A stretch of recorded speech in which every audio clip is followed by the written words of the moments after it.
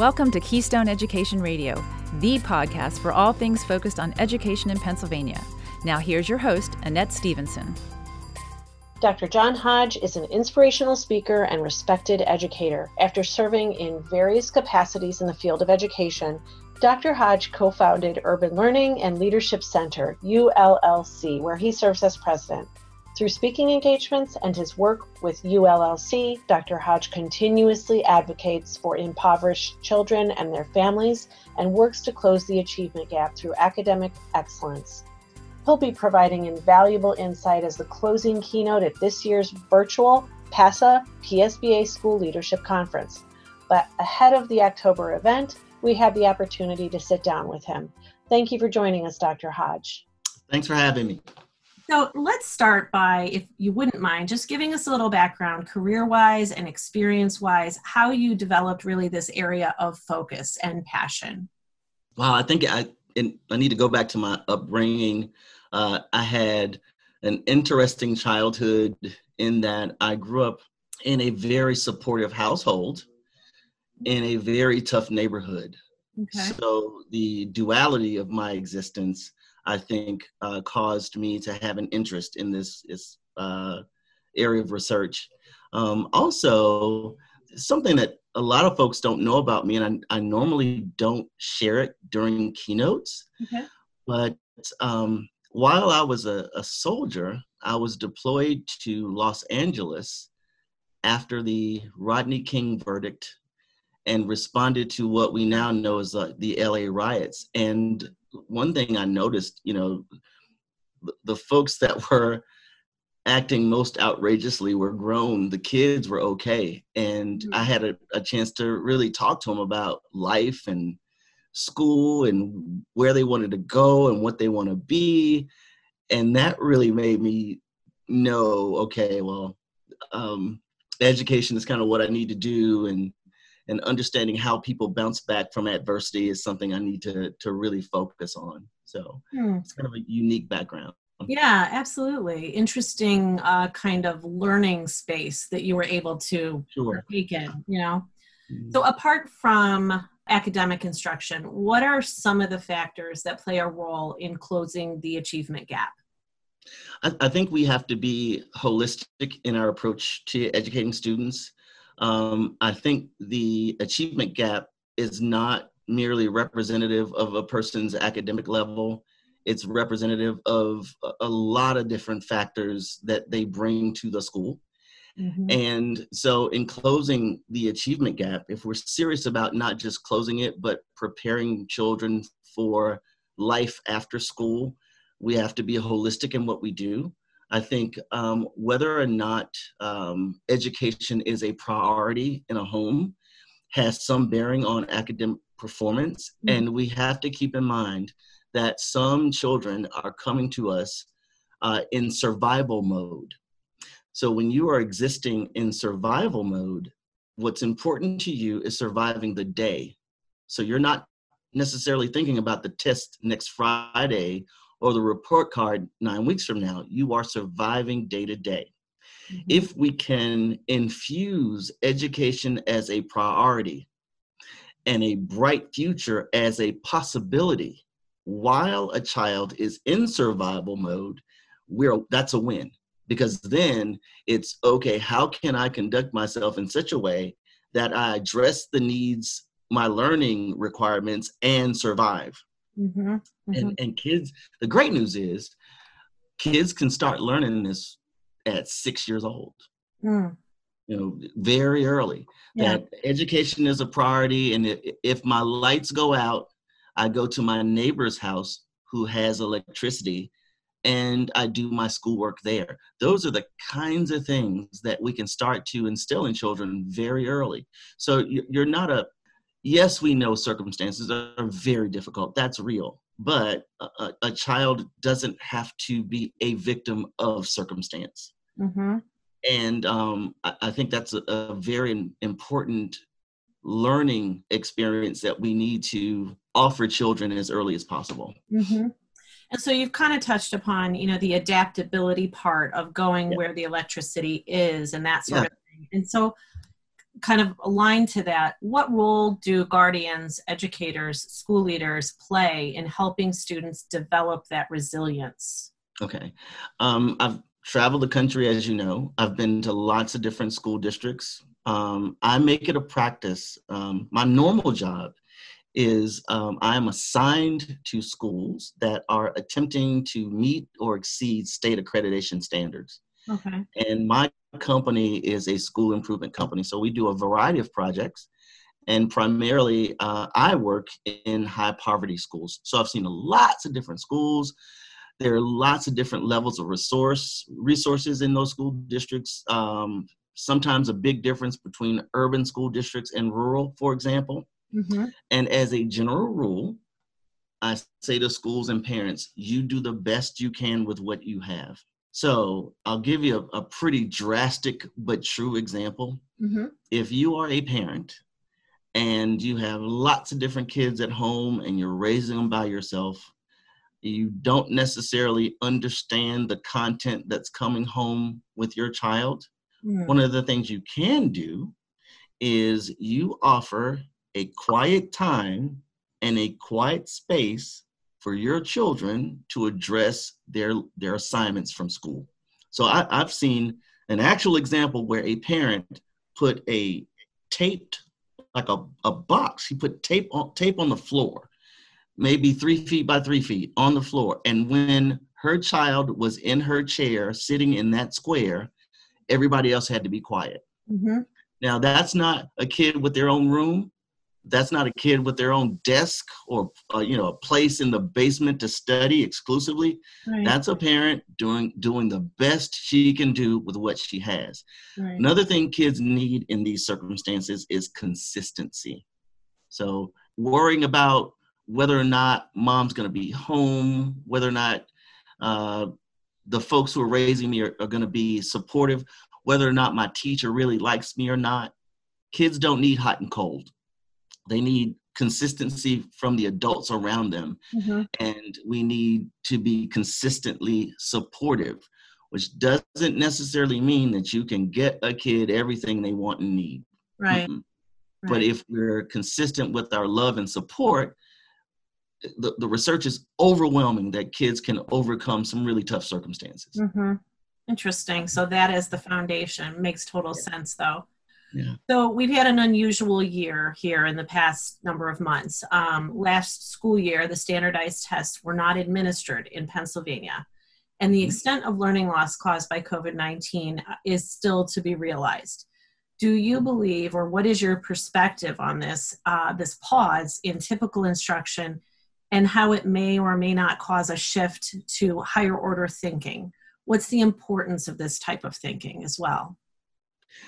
There is an essential question that every educator needs to ask. Every school, I would think every department of education, every school of higher learning that's preparing teachers.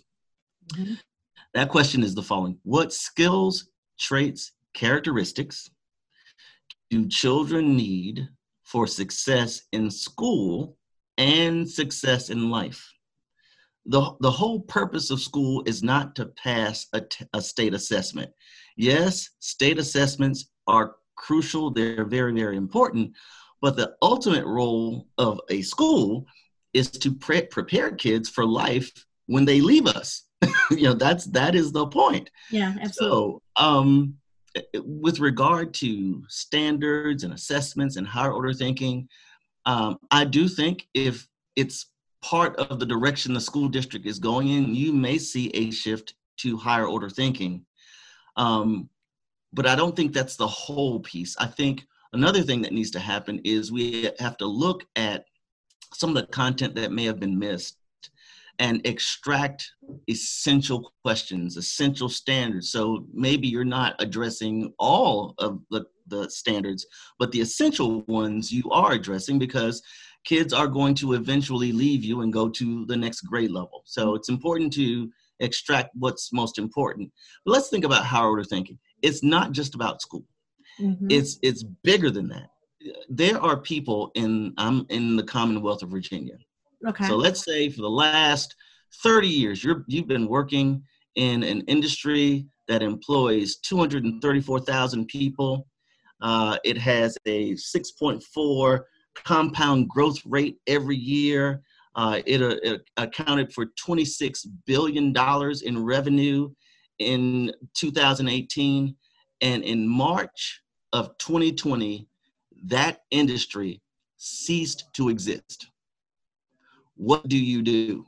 Well, that's a real question, because the industry I just described is tourism in the Commonwealth of Virginia. Okay. So if, as a child, when I leave school, if I'm not ready to handle complex problems like that, I'm not ready for a post-COVID economy. So it's not just about the state assessment or our courses. That's really important. But higher order thinking is a necessary life skill. Yeah. So I think it's something we should be doing anyway. Yeah. Because life is pretty complex. So yes, we may see a shift. I don't think it'll happen by osmosis. I think that our leadership needs to make it a priority. Because if it's not, what you might see happening in some schools is that we're just in survival mode. Mm-hmm. We're just covering what's in the textbook. And that's not necessarily preparing kids for life. Right. Absolutely. Yeah. So can you talk about the SAME approach to education and how this has been successful in schools? Sure. So I spoke earlier about how we should educate children holistically. Mm-hmm. And SAME is my company's answer to the question I posed earlier. What skills, traits, characteristics do kids need for success in school and life? Okay. In order to, in our opinion, as an organization, adequately prepare children for school and life, we have to be holistic. So within our delivery system, within a school, we have to address what we call the social environment within a school. That's the S in SAME. Mm-hmm. SAME stands for social, academic, and moral education. So the S in SAME stands for social. We define the social environment as how members of the school community behave. Now, when I say school and behavior, most people think I'm talking about the kids, and I am, but not just the kids, because children model what they see. So in the social domain, teachers have to be what we want our students to become. We have to clearly communicate and overtly model the behaviors we desire. And then we can hold kids accountable for those behaviors. So the social environment is all about behavior. The A in SAME deals with the academic environment. The academic environment deals with how members of the school community engage in teaching and learning. So as a teacher, do I have the skill sets required to develop or to deliver a very engaging, aligned academic lesson? Yes, hopefully you do. But on the other side, as a student, do I have the skills required to participate in said lesson? Mm-hmm. Like, do I know how to ask questions? Am I organized? Do I know how to make the most of a classroom and get this and that, even if my teacher's boring? Right? Because I'm responsible for that content, right? So that's a really important skill to have in the academic domain. Yeah. And then the M is the moral domain of SAME, S-A-M-E, social, academic, moral education. The M, as we see it, deals with what members of the school community believe. So do I believe that my students can be academically successful regardless of their zip code? Like, does it matter to me where a kid comes from and who they are and how they look? Like, do I think they can make it anyway? Do I have that sense of efficacy? That's the belief system on the part of the adults. And on the student side, do I value education? Do I see the relevance? Right. Do I see education as relevant to my survival?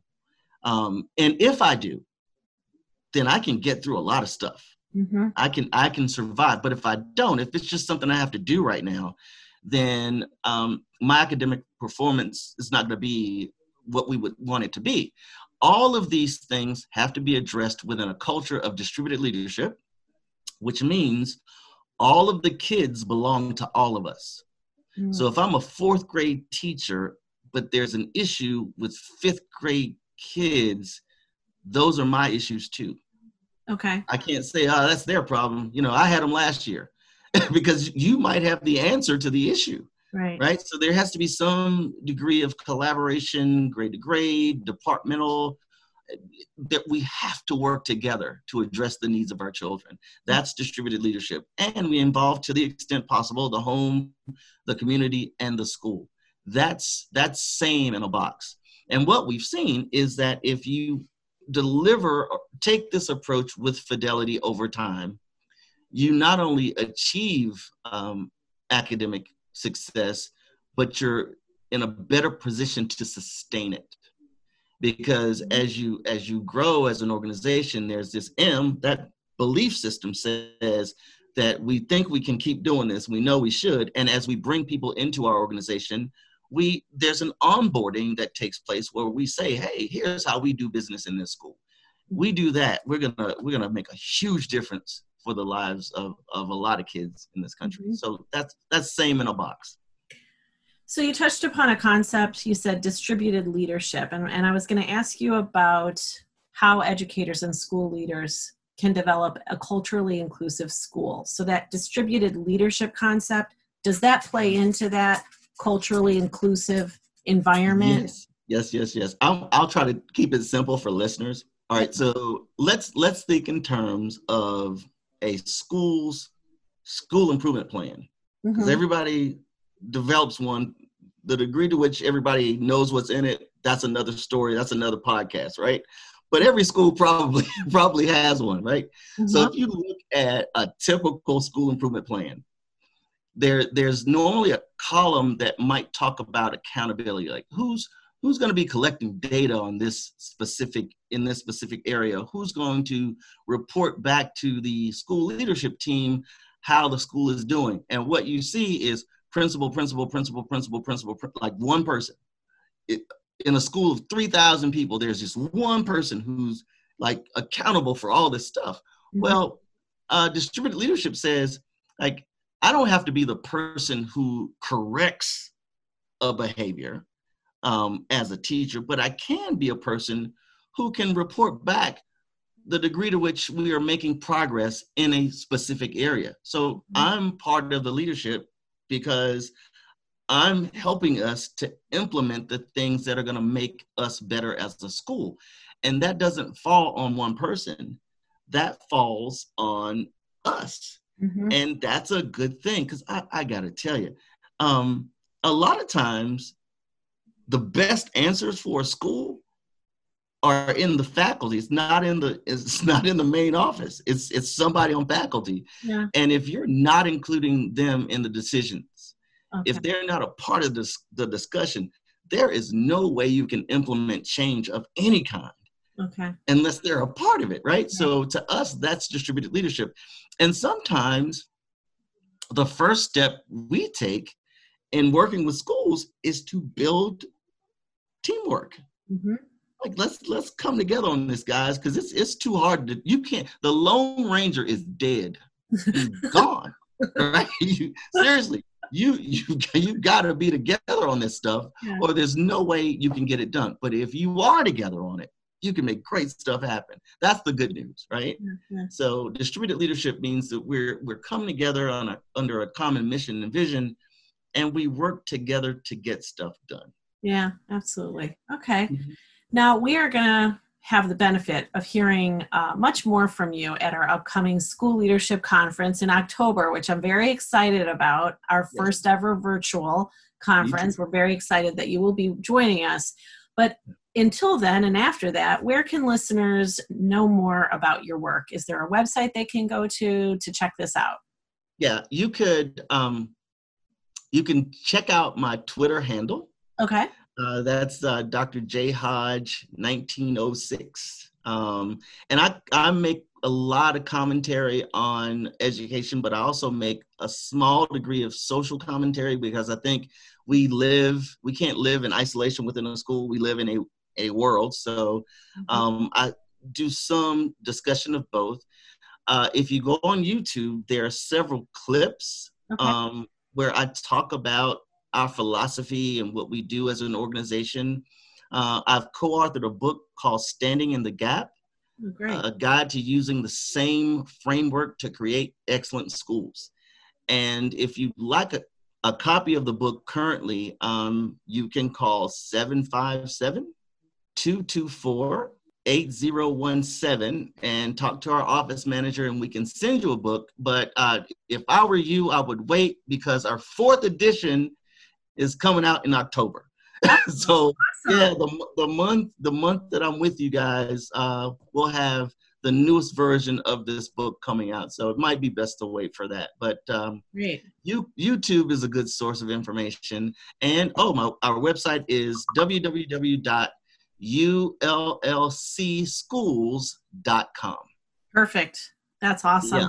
Thank you so much for being with us, Dr. Hodge. Really appreciate the time you took today with us. Sure. Thanks for having me, Annette. And I look forward to seeing you guys in October. Awesome. Look forward to it as well. Keystone Education Radio is a production of the Pennsylvania School Boards Association. This episode is brought to you in part by HHSDR Architects, Engineers, One Group Risk Management and Insurance. Visit our website at keyedradio.org for more information on today's discussion and past episodes. Follow us on social media. Stay tuned to new topics and interviews. This is Annette Stevenson saying thank you for listening to Keystone Education Radio. The views and opinions expressed on the Keystone Education Radio podcast are solely the views and opinions of our guests and do not reflect the views and opinions of the Pennsylvania School Boards Association. Thank you.